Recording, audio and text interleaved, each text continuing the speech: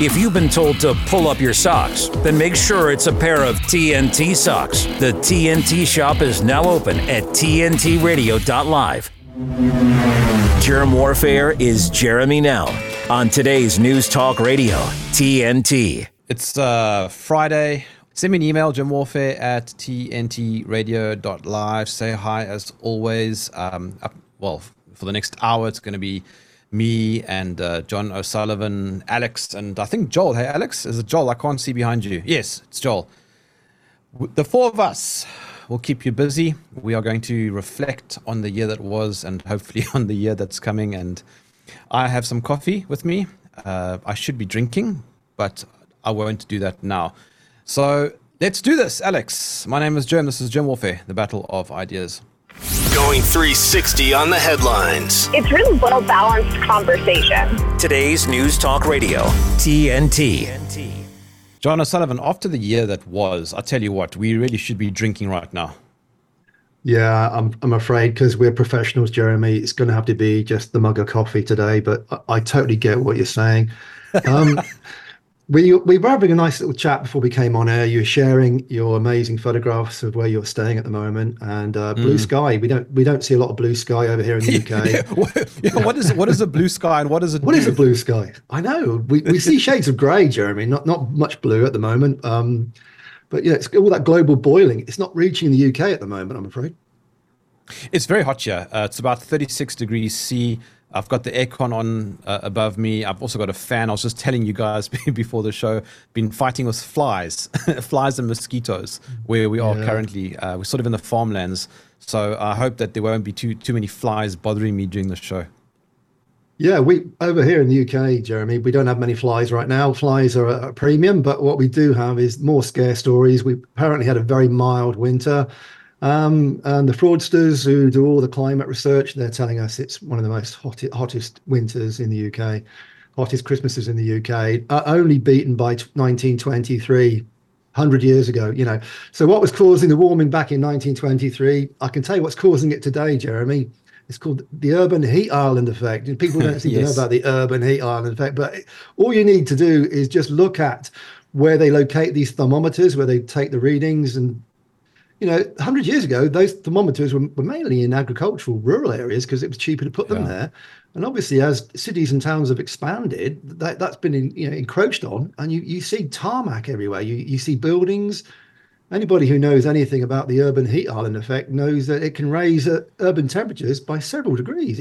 John, it's not rocket science. I'm sorry, but I'm a big fan of global warming, right? So, I'm quite okay with women wearing less. So, Get them into the bikinis. Let's raise those temperatures. It works for me. I can't deny that, Jeremy. I'm old-fashioned. I'm a red-blooded guy, and I'm passionate about going to the gym because at the gym I see a lot of young women wearing tight-fitting gym clothing, and it's so good for my levels of testosterone.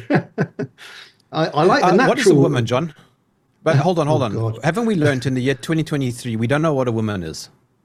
No, there's a lot of things we don't know about anymore, Jeremy, because we should question everything and let people choose their own pronouns. And it's your reality, your truth, Jeremy, your truth about what goes on in the world. Again, it's open to interpretation. And this is what we call chaos, the chaos theory. We now live in a chaotic system where everybody determines themselves what we all are and what we all do, and the agenda. And the mismatch is incredible, isn't it? I think we're seeing, especially on social media, the rise of social media and these thought bubbles, these communities that grow up where people, like echo chambers, aren't they? People kind of perpetuate their own talking points. There's not a lot of crossover. Once you go into those little echo chambers, you're stuck. A lot of the pushback I get from people on the internet, on Facebook, is that I'm living in my parents' basement and I'm a conspiracy theorist. And recently, Jeremy, of all things, I'm a left-wing whack job. I've been called a right-wing conspiracy theorist, but now a left-wing. But John, other than those labels, what are the bad things that they said about you? I think the worst thing said about me, Jeremy, let me think, the worst thing that's been said about me over the past year, probably that I'm inconsistent, because I used to support Israel. And I was always me too. in favor of Israel, but all of a sudden, October the 7th, and like a lot of people, I checked my facts. And lo and behold, I've been vindicated because General Mike Flynn, Trump's military advisor, has now come out and said October the 7th was possibly a false flag. He can't prove it, but he says it has all the hallmarks of a false flag. Speaking as a senior army general, he says it's crazy that with the most sophisticated surveillance systems in the world, Israel failed to detect all these flying Hamas supporters in their hang gliders, and the whole military force was told to stand down for 7 hours. Yeah. 7 hours, stand down. Well, it's just a coincidence. That to me, yeah. It reminded me of the U.S. Liberty. Anybody's knows the history. The U.S. Liberty was an American warship that apparently was attacked by Israel in 1967. And they tried to kill all the sailors. I think they might have killed about 30 odd. I don't know the exact numbers. Forgive me if I'm a bit off on the exact numbers. But that is an incredible proof, if you need proof, that Israel, the people who run Israel, have no conscience. They will kill anybody and do anything to further their agenda. And I try and tell people this on Facebook, and they don't want to know. They've never heard of the U.S. Liberty. They even believe 9/11 was committed by Hamas. They now link Hamas to 9/11. I thought that was a different group of terrorists altogether. So the last few days on X, I've been trolling a few absolute morons, just because I felt like it. I'm done now with my experiment, but it was a little bit of a personal, social project I wanted to see. And the irony is this, I get it. People at different stages in their journey of discovery, John. Like people are not all on the same page. Fine, that's perfectly reasonable. The issue that I have is when people just absolutely reject everything because they think it can't possibly be a conspiracy. Jerm, people don't do evil things. They don't conspire. But I mean, like, what happened with Julius Caesar? Did the 40 senators just all happen to have knives coincidentally and then all fell over and stabbed Julius Caesar? I mean, people are absolutely mindlessly dumb if they think that throwing around the term conspiracy theorist is some sort of derogatory ad hominem. It's silly. It says more about them. It gives me a headache, Jeremy. I mean, I've had numerous asinine debates with people who can't get their head around the fact that the word conspiracy doesn't mean what they think it means. Yeah. I try to tell them that conspiracies are prosecuted every day in a criminal court. In fact, they're probably one of the highest kinds of crime, conspiracy crimes, where people get together with, malcontent, with an evil intent. It's not unusual. The whole of history is redolent with people who got together for evil intent to commit crime. It's been proven time and time again. Everybody who loses a war, everybody fights a war, conspires. And if you're the loser of that war, by default, you become the bad guy. And therefore, that was conspiracy. Conspiracy theory per se, that term was invented by the CIA, to try and put down discontent after the assassination of JFK. It's very clever, Jeremy, because it's using a label to just shut down debate, like calling you a fascist or right-wing conspiracy theorist. Again, there's no need for further discussion. Once they've labeled you, that in their mind, intellectually, is the pinnacle of their attempt to debate. You don't get anywhere with these people, Jeremy. You can't engage in facts. You end up in insults. Well, look. To be fair, John, I don't really care about facts because, I mean, Yuri Bezmenov once upon a time said in his interview with G. Edward Griffin, he said, look, you can show people facts and they will never believe it. You can even take them to the gulag. He was referring, because he was a former KGB operative, and he said you can even take them to the gulags and you can show them and they still won't believe what they see with their own eyes. I think what matters more is narratives, and it's how people create those narratives and how those narratives can be challenged. That's the way I see it. I've come to realize everybody had the facts. For example, during the COVID era, everybody knew the data. Everybody can still see the data. We know that millions of people have died from the jab. The facts are there. But they'll say, no, no, it's climate change. It's something else. So in other words, it doesn't matter what the facts are. I think Ben Shapiro was wrong when he said facts don't care about your feelings. I think it doesn't matter. Facts don't matter to people who are not interested in facts. You got it back to front, because your feelings don't care about the facts. I mean, that's how it ends. Correct. That's the beginning and end of the whole debate. We're all creatures of habit.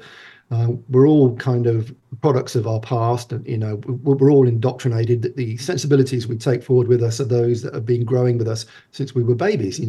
Impressed upon you by your family and so forth. And I think this is why there's such a concerted effort by governments to divide us from our families, because for right or wrong, good or bad, your family is the backbone of who you are. We all find our loyalties, generally speaking, are to our families first. And it's good to have loyalties. It's good to form bonds. Because I'm kind of dismayed now. I talk to quite a lot of young people, Generation Zs, because my family, I've got quite a lot of relatives who are, late teens, early 20s now, going through the university system.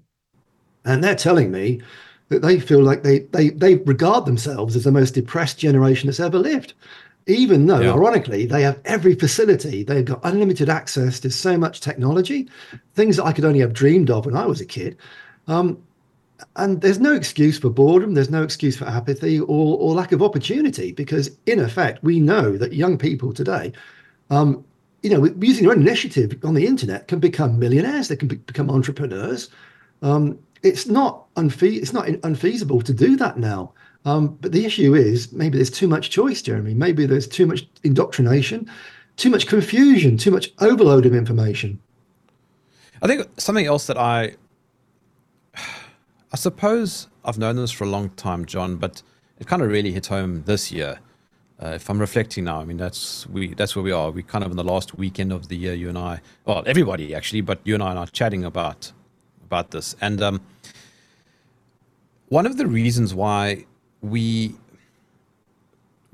get so funny about labels is because we don't like the perception that is created when somebody labels us.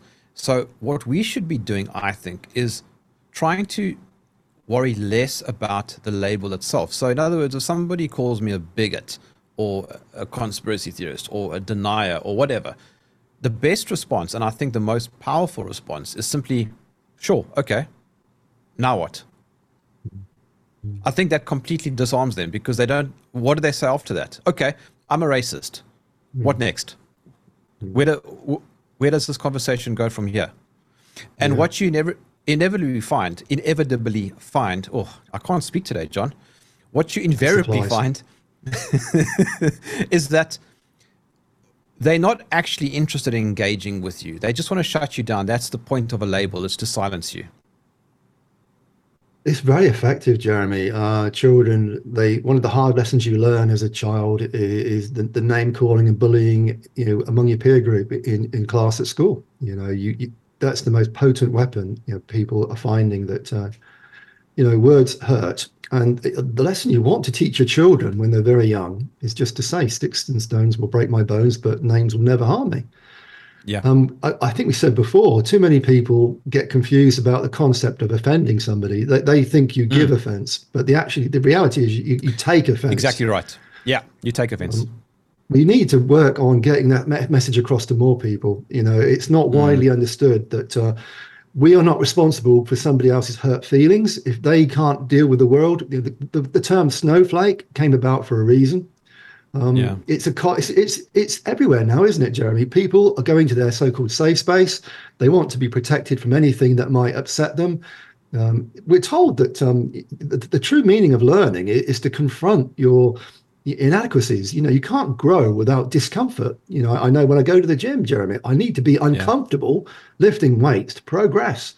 Same with a child going to school. Going to school is not always happy and rainbows and pretty pictures. There's some tough yards you have to travel, and that's the point of your life. The good and the bad. You soak it all up, and hopefully, I like to use the term stoic. You need to be more stoical. Yes, I love the term. Marcus Aurelius. It's one of the things. John? Pardon me, realist. Yeah, realist, stoical. I think it's the natural condition of a mature man.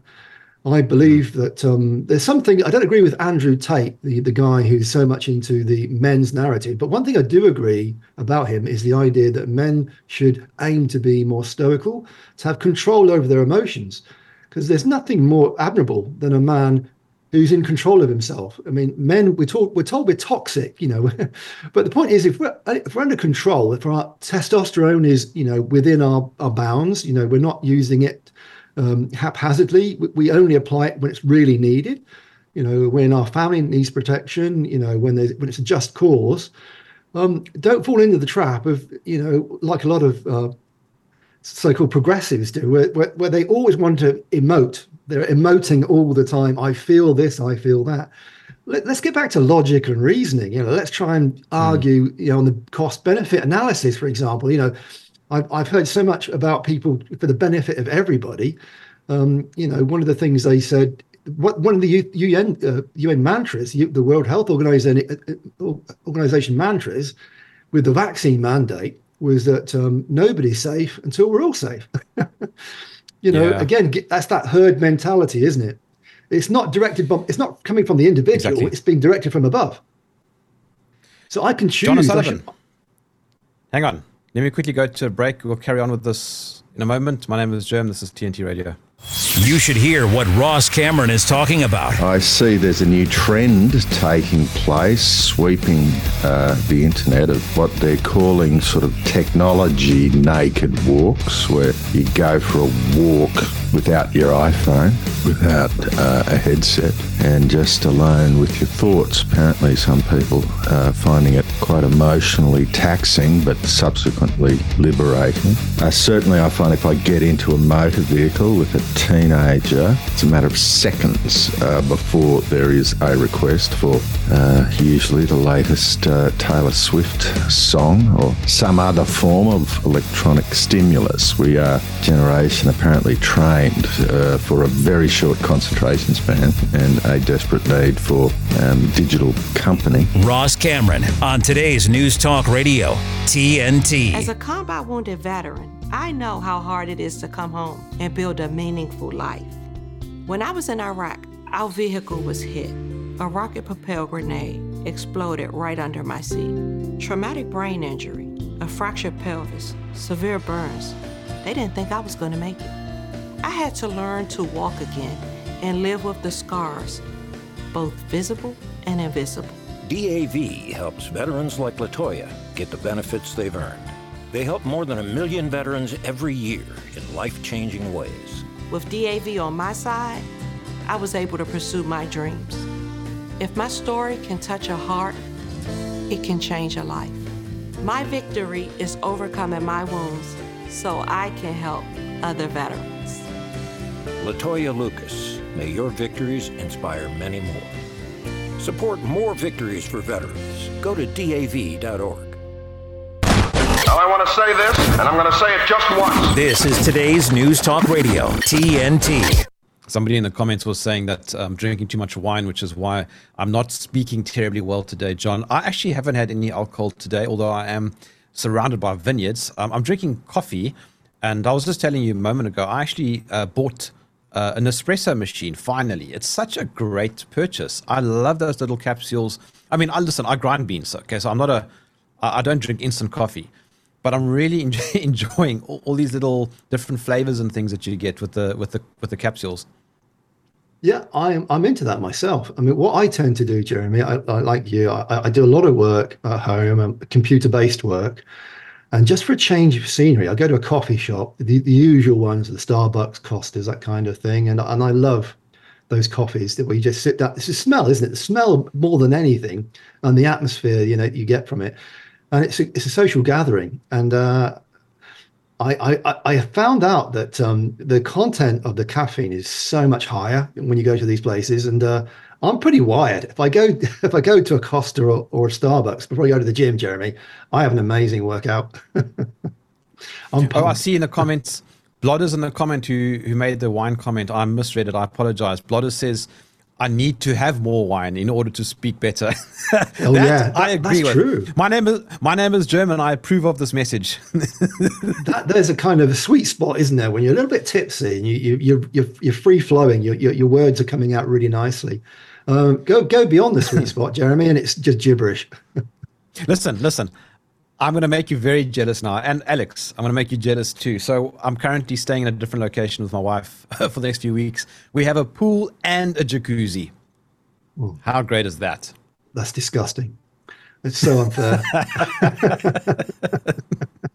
I'm really jealous. I've got a bath, but I don't, and a shower, but I don't have any of that.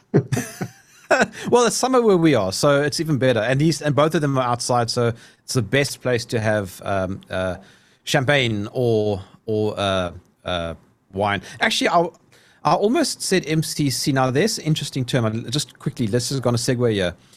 In South Africa, we don't have champagne. There are some import and export laws around the word champagne. I don't know if it's the same where you are, John, but it was trademarked or something to that effect. So in other words, it's technically the same.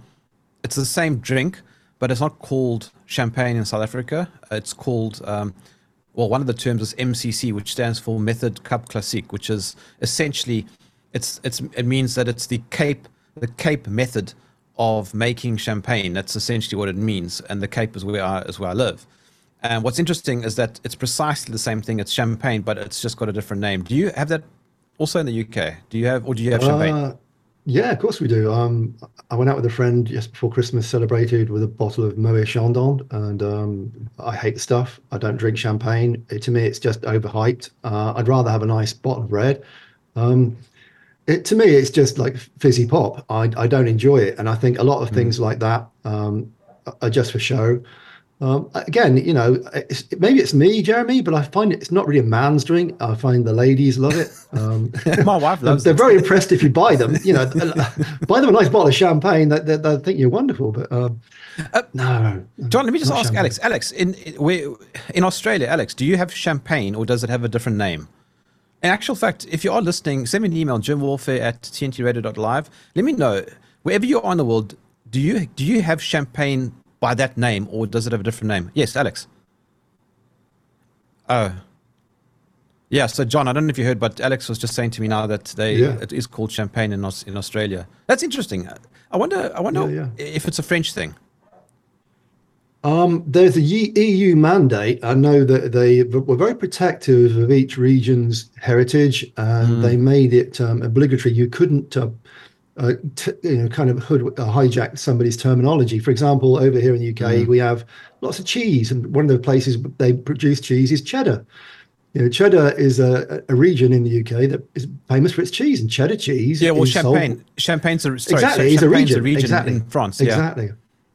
Yeah, we have lots of things like that, like Cornish pasties, which is quite a traditional working man's dish used by miners. Cornish pasties effectively are just meat and vegetables tucked into a pastry that's wrapped up and sealed, and it's like effectively you can put it in your pocket and go down a mine because it's very convenient. Again, another one we have, and I think this is a UK restriction. I might be wrong, and if Alex has a moment or two, you can check this up. But we aren't allowed to. Now, I might have it inverted. I apologize. We aren't allowed to say sherry in South Africa. Well, I mean, we can say it, but you can't sell a product with the name sherry. So we use the term port, but it's the same thing. There's some weird trademark on it or licensing thing that has to do with. I don't know what it is. I don't know why this is the case, but it's very interesting. Yeah, we have both port and sherry. They're both effectively fortified wines. They're just more alcoholic and just stronger. They get you there quicker. You'll become more articulate quicker than you'd imagine if drinking champagne. But it's interesting because, as you know, the UK, we left the EU, and part of the Brexit reviews was we now have pint-sized bottles of champagne. And it was a big favourite of Winston Churchill, because as you may know, that we never gave up our idea about pints and miles. We went metric to fit in with the Europeans, the Napoleonic Code. We thought, we'll be all metric, but we never gave up those pints. We never gave up our miles. And it's nice to know that we're now having the option of buying our champagne in pints. Forget the little nice little champagne glass. So that to me is typical British culture for you. We're not for all this hoi polloi that the Europeans use.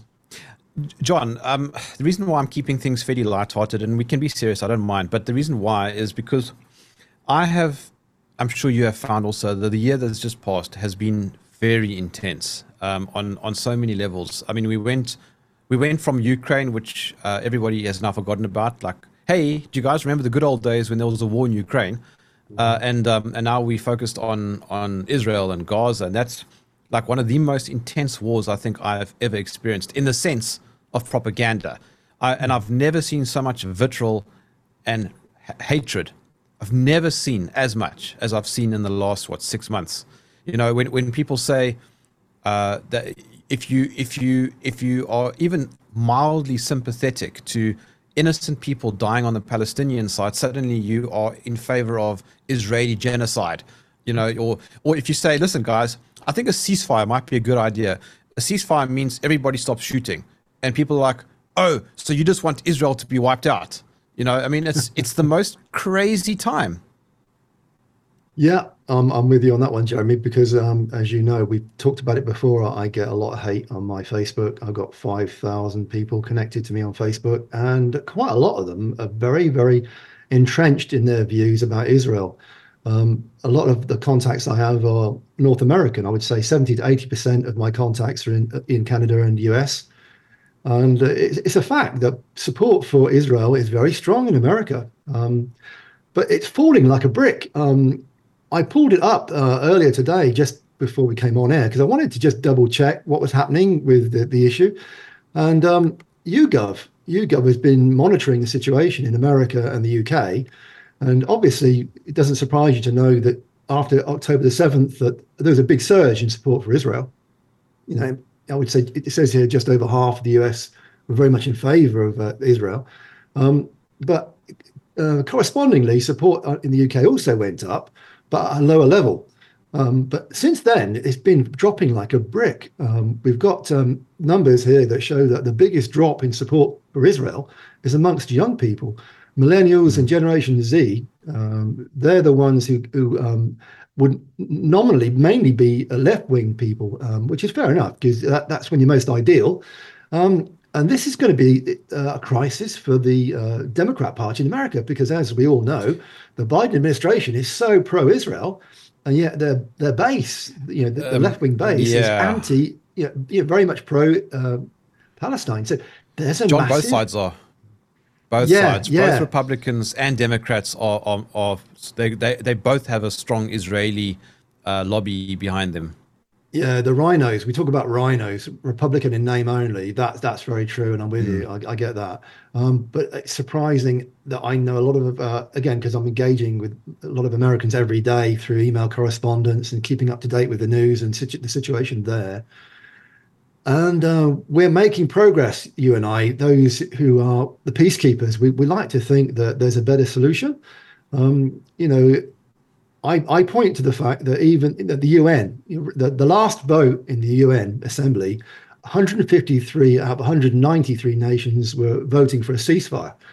So the trend is definitely in favor of a ceasefire. Yeah, I mean, anybody with any shred of humanity, we say that 20,000 dead Gazans, 70% of the dead are women and children. That really is not war. To me, that's genocide. And I'm sick and tired of this thing that they say Hamas is hiding behind women and children for human shields. If you look at the general... Sorry, but I'm going to say something now that's going to upset some listeners. But I'm going to say it. Hamas is not a terrorist organization. There we go. I'm not pro-Hamas. I'm not pro-Israel. I don't take sides. I'm not a Jew and I'm not a Muslim, so I don't have a dog in this fight. I'm not even Israeli. Okay. Yeah. I'm just an outsider. I'm a foreigner. But who gets to decide if Hamas is a terrorist organization? Who's the one making that accusation? I can tell you right now that many people in the Middle East don't think that they're a terrorist organization. My grandfather was called a terrorist, Jeremy. My grandfather was labelled a murdering terrorist because he was a senior commander in Ireland in the IRA. But for the fact that the IRA was successful in liberating themselves from British rule, today my father would be called a terrorist. But now he's actually a war hero. So again, it's about who wins. The winner gets to name and label everybody. Look, okay, so just while we're on this, just for a moment, I get the whole thing. It's a tragic situation. Hamas should never have done what they did on the 7th of October. I don't know exactly what the strategy was. I don't think anybody does other than them, because the response, the retaliation has been excessively brutal. I do, however, think that it was somewhat of a not a false flag, but I think the Israeli government would have been okay with it because they're doing what they're doing right now. They want to clear out Gaza. They've made this clear. This is why we've seen photographs of, IDF soldiers planting the Israeli flag in Gaza. That is not defending yourself. All right, that is definitely not defending yourself. But there is a context that people seem to miss. It's the same thing, John. When Putin went into Ukraine, it's as if there was no context. Like nobody thought about why did he do this. He just randomly woke up one morning in a bad mood and his milk was sour or something in his coffee, and he decided, well, I'm going to send tanks into Ukraine. That was it. There was no historical background. The same thing with Hamas. There is a historical background. This isn't, in my view, Muslims versus Jews. Israel has got around 2 million, I think, Muslims that live in Israel. And there are millions and millions and millions, hundreds of millions of Muslims that live in that entire region. I mean, if they wanted Israel wiped off the map, they would have done it a long time ago, but they don't. The only conflict is occurring where that region is what's the word I'm looking for now? I've now gone blank. Occupied. There we go. Occupied. Yeah. Occupied territory. That is where the conflict is. It goes all the way back to 1948, and then a little bit before then. This is where it is. It's not religious. It's geopolitical. Yeah, I agree with you on that because, again, there's a lot of people profiting. A lot of these wars are fought for material gain. Bankers' wars. And I do buy into that. I used to ridicule, 10 years ago, I'd ridicule you if you said all wars were bankers' wars. But the longer I've looked at it, the more I realize that, there are always people behind the whole thing that are promoting it, stoking the fires, because they make a lot of money from it. And I do feel that with Gaza, especially with Gaza, you've got a lot of natural resources just off the coast in Gaza. Yeah. It's not news. It's been known for 10 years or so. There was an agreement between the local nations that they would exploit the resources for the benefit of all. But it seems to me how convenient if we wipe out Gaza, because then Israel will claim that territory. But Israel wants to. Reason. That's the point. Yeah, but that's the point. They want to claim that territory and they want to expand. That's the whole Greater Israel project. Yeah, and I think we've all forgotten what happened in Hawaii, a few months back, where again there was a very unusual situation where the fires, the so-called natural fire, I don't believe they were natural fires at all, where vast communities were displaced, and the government amended the law to seize the land. And ironically, anybody of great wealth in that locality had no damage to their properties, and there was a lot of conspiracy theories about the idea that it was laser-generated DEU, directed energy weapons. Directed energy.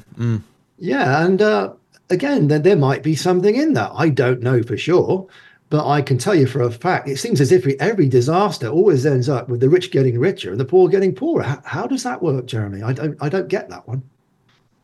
I interviewed, I think his name's Michael Riviero, a few months ago.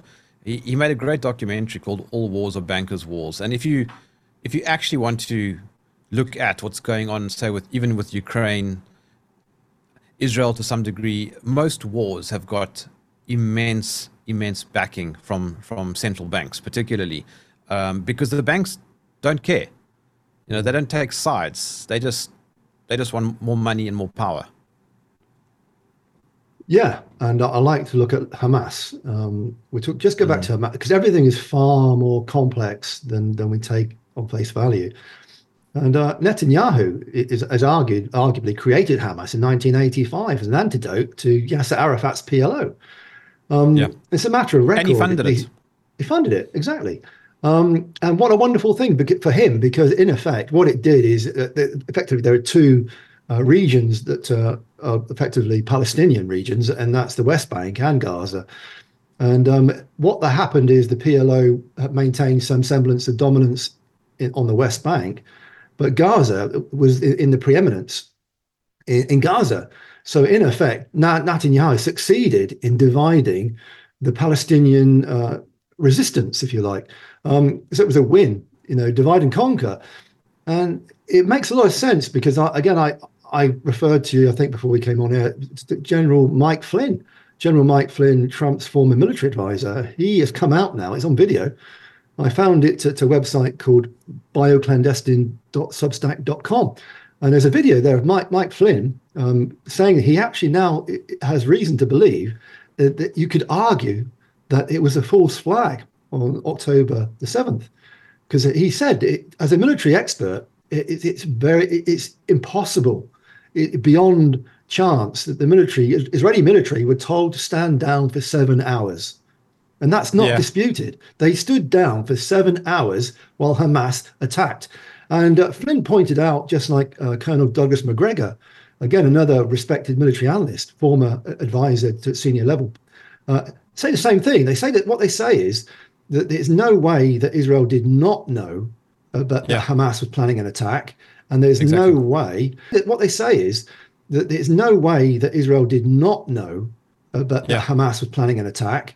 And there's no way that a lot of those deaths were caused by so-called friendly fire, because the damage to cars and vehicles could only have come from airstrikes. And Hamas, as we know, only flew in by these small-powered hand gliders.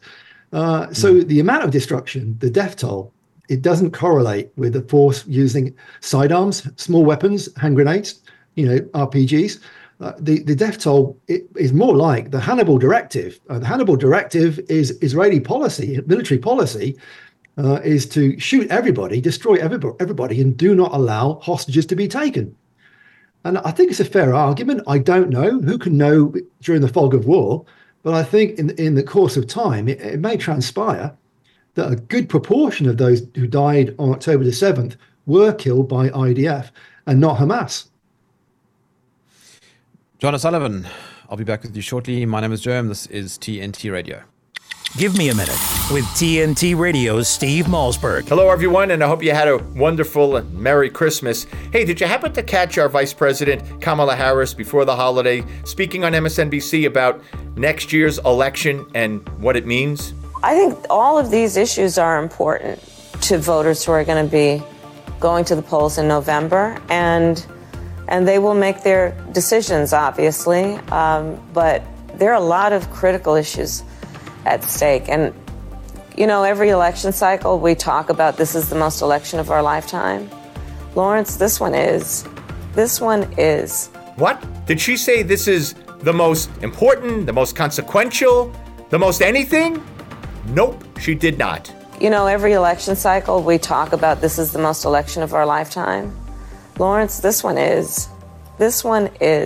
And this is one of the freedoms, she claims, is at stake next November. The freedom to just be.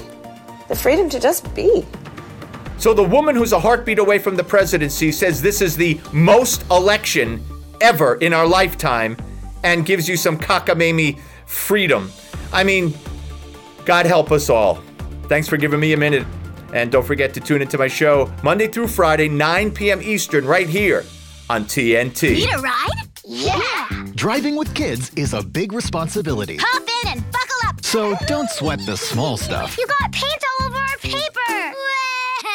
Get the big stuff right instead. What does that mean? Like making sure your kids are in the correct car seat and buckled up for safer travel. That deserves a wiggly wiggly wig. To make sure your child is in the right seat for their age and size, visit nhtsa.gov/the right seat. Beep, beep. Yeah! Talk that matters. Germ Warfare and Jeremy Nell on today's News Talk Radio, TNT.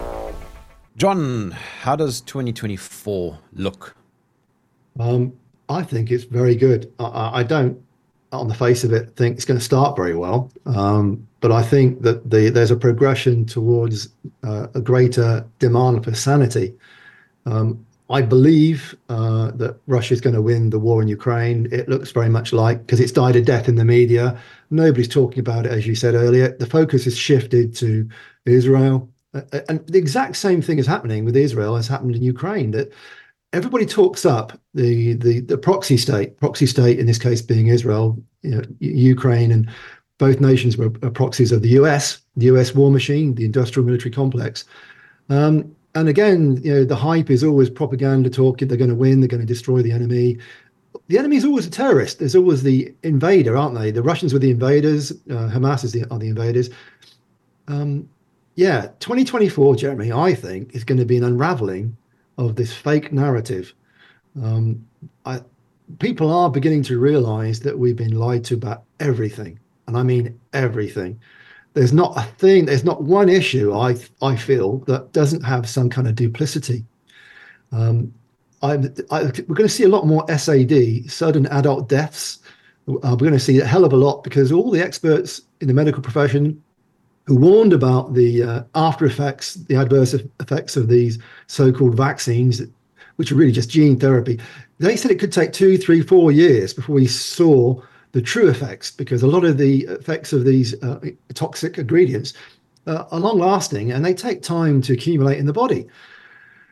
So that's a tragic story. But again, it's those who are duped, those who are easily led will pay the price. The critical thinkers will come to the fore.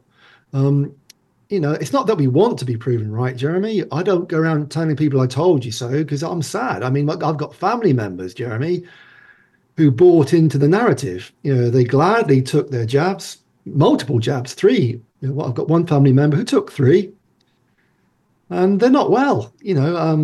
It's tragic, and I know that we've just had Christmas, Jeremy, and you tend to give out your best wishes to your family members, and you catch up. You do the catch up for the year with your family, and my family, it's all doom and gloom. And yeah, everybody I know. Let me recommend a book to you, John. The Falsification of History by John Hamer. I bought it. You can get it on Amazon. The Falsification of History. It's a thick book. It's nearly 900 pages. You will love it. He rips apart just about everything you think you know about history. Yeah, I'm very lucky. My friend and colleague, Joe Olson, who's a qualified engineer who hosted on my Sky Dragon Slaying show, he knows a lot of this stuff. And 13 years ago, when I first met the guy, I thought he was fantastic in exposing the climate fraud, but was just off his nut on everything else. And I didn't believe anything else. But drip, drip, drip, everything he says is proven to be true. Just like another kind of visionary over here in the UK, David Icke. Obviously, you know David Icke. You've interviewed David Icke, I believe. And David Icke is, again, one of those guys who was vilified 20 years ago, and now proven to be, a wonderful predictor of tyranny. Just as same as Alex Jones in the States. They're very much on the same level. They've been vilified by the media. They've been hounded. They've been, pretty much had their reputations destroyed. But they stuck the course, and now they're having their day. With me, I mean, my story, Jeremy. At 13 years, I started Principia Scientific 13 years ago. It's been a long, hard battle, but again, we're being vindicated on the climate fraud. People are now realizing that CO2 is not the climate control knob. CO2 is quite the opposite. CO2 is actually very, very beneficial. It doesn't harm anything. We need more, not less CO2. It's the absolute opposite of everything the mainstream tell you. Yes, another one for you. We need more cholesterol, not less. I agree with you. Yeah, again, you've interviewed some amazing experts, just like myself. I've interviewed on my show nutritionists who, flipped everything on its head. The idea that we should be eating more carbs, less animal fats, avoid butter, don't eat eggs, don't eat salt. No, quite the opposite. Eat all those things. Eat the way grandparents ate, 100 years ago, they were having a healthier diet. They were living a better life. And we're having so much fake food, and people who go into the supermarket, you walk down the aisles and look at the ingredients on the packets. It's a long list of things you can't even identify. Over here in the UK, in the EU, you've got E numbers. The chemicals you can't even work. You need a kind of degree in biology or chemistry to figure out what's going on. Like you, I'm going more towards having, going back to source, go to the butchers, go and source stuff from the greengrocers, try and go to the farmers markets. That's where you're going to have more chance of having something that's not adulterated. So again, I think 2024 was going to be a year where people switch on to that and realize that it's a learning curve, a very steep learning curve. And, knowledge is power, isn't it? And also, I suppose it depends on where you are and what you're allowed, but also try and get into hunting if you can.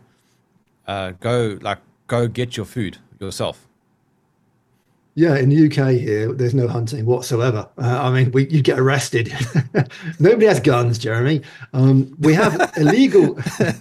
So hold on. So my wife gave me just a few days for Christmas a beautiful little leather pouch that holds hunting rounds. It's absolutely beautiful, and so I'm going to use that. Yeah, if you brought that here, Jeremy, they'd lock you up. Farmers are allowed to have shotgun licenses. If you apply for it and they vet you, if you pass the test, they'll let you have a shotgun or whatever.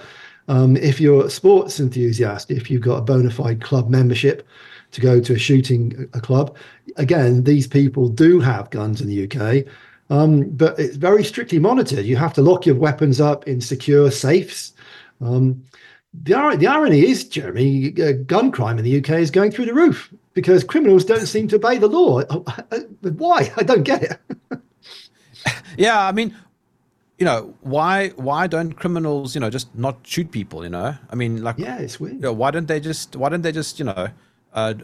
abide by the rules like everybody else? Yeah, and the other problem we've got, Jeremy, London, you may know London is the knife capital of the world because knife crime is that's a true pandemic. You go to London, Jeremy, and you probably need to wear a stab-proof vest.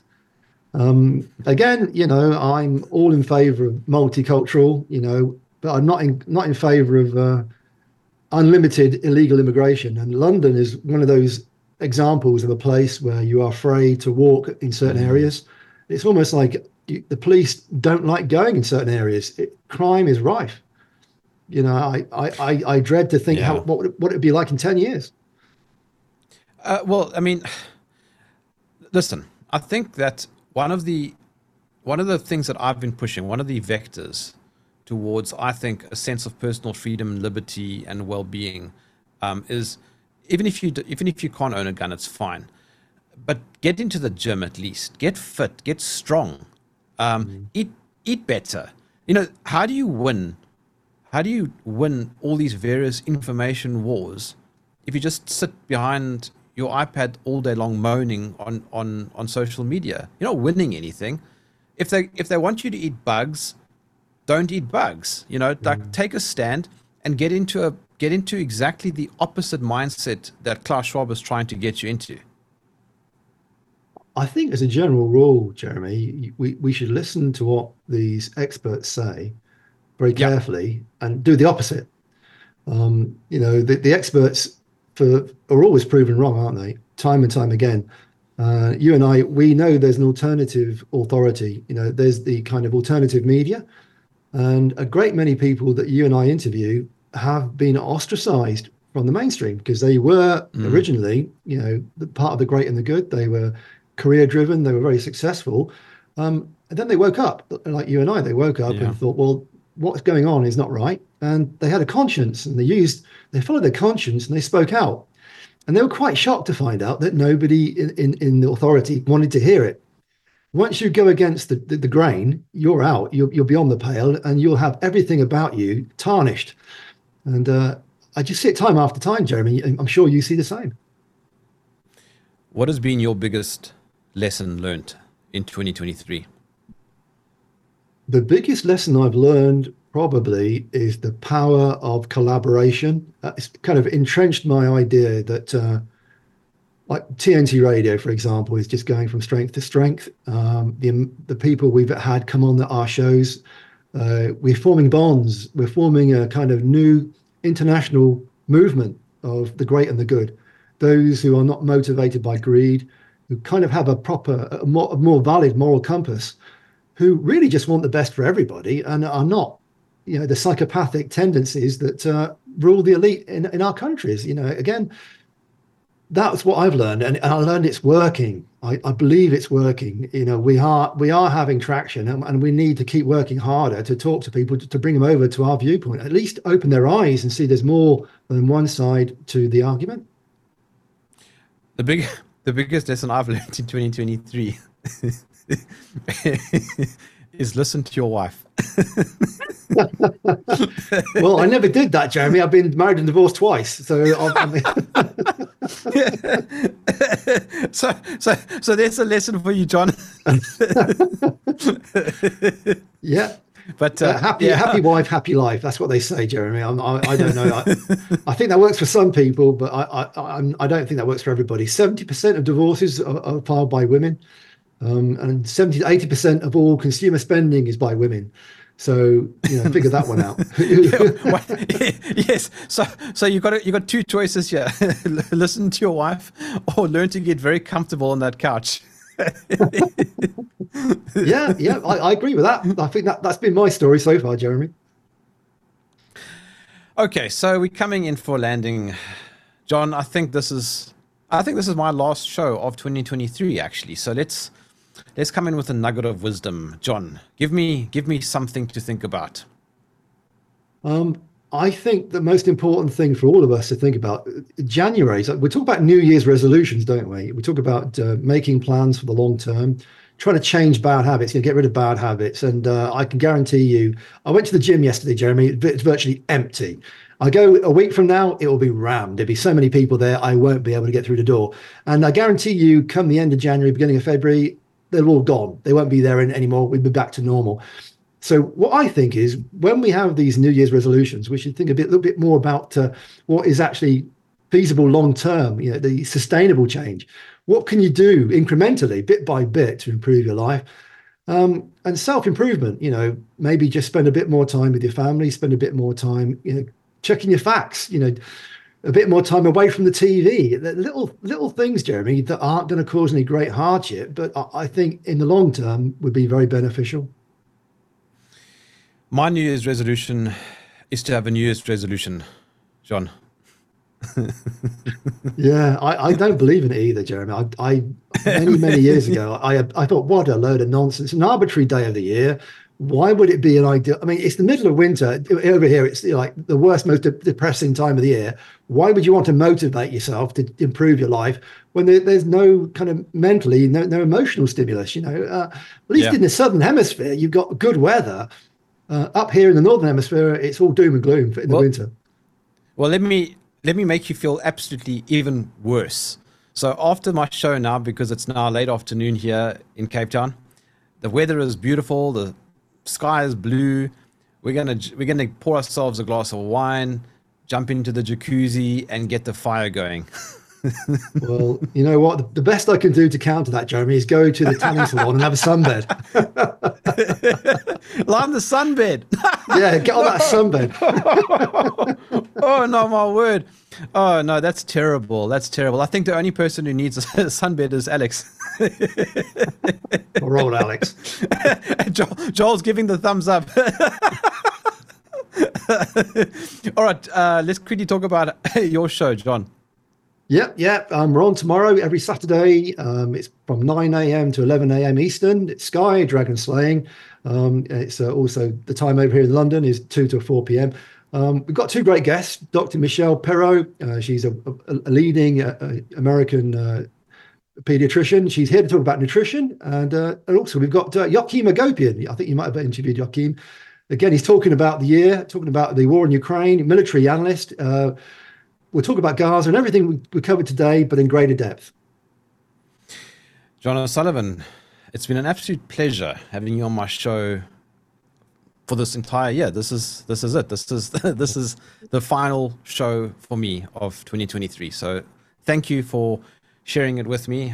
I look forward to having you on my show in 2024. Yeah, me too, Jeremy. Thank you very much. It's been a great year.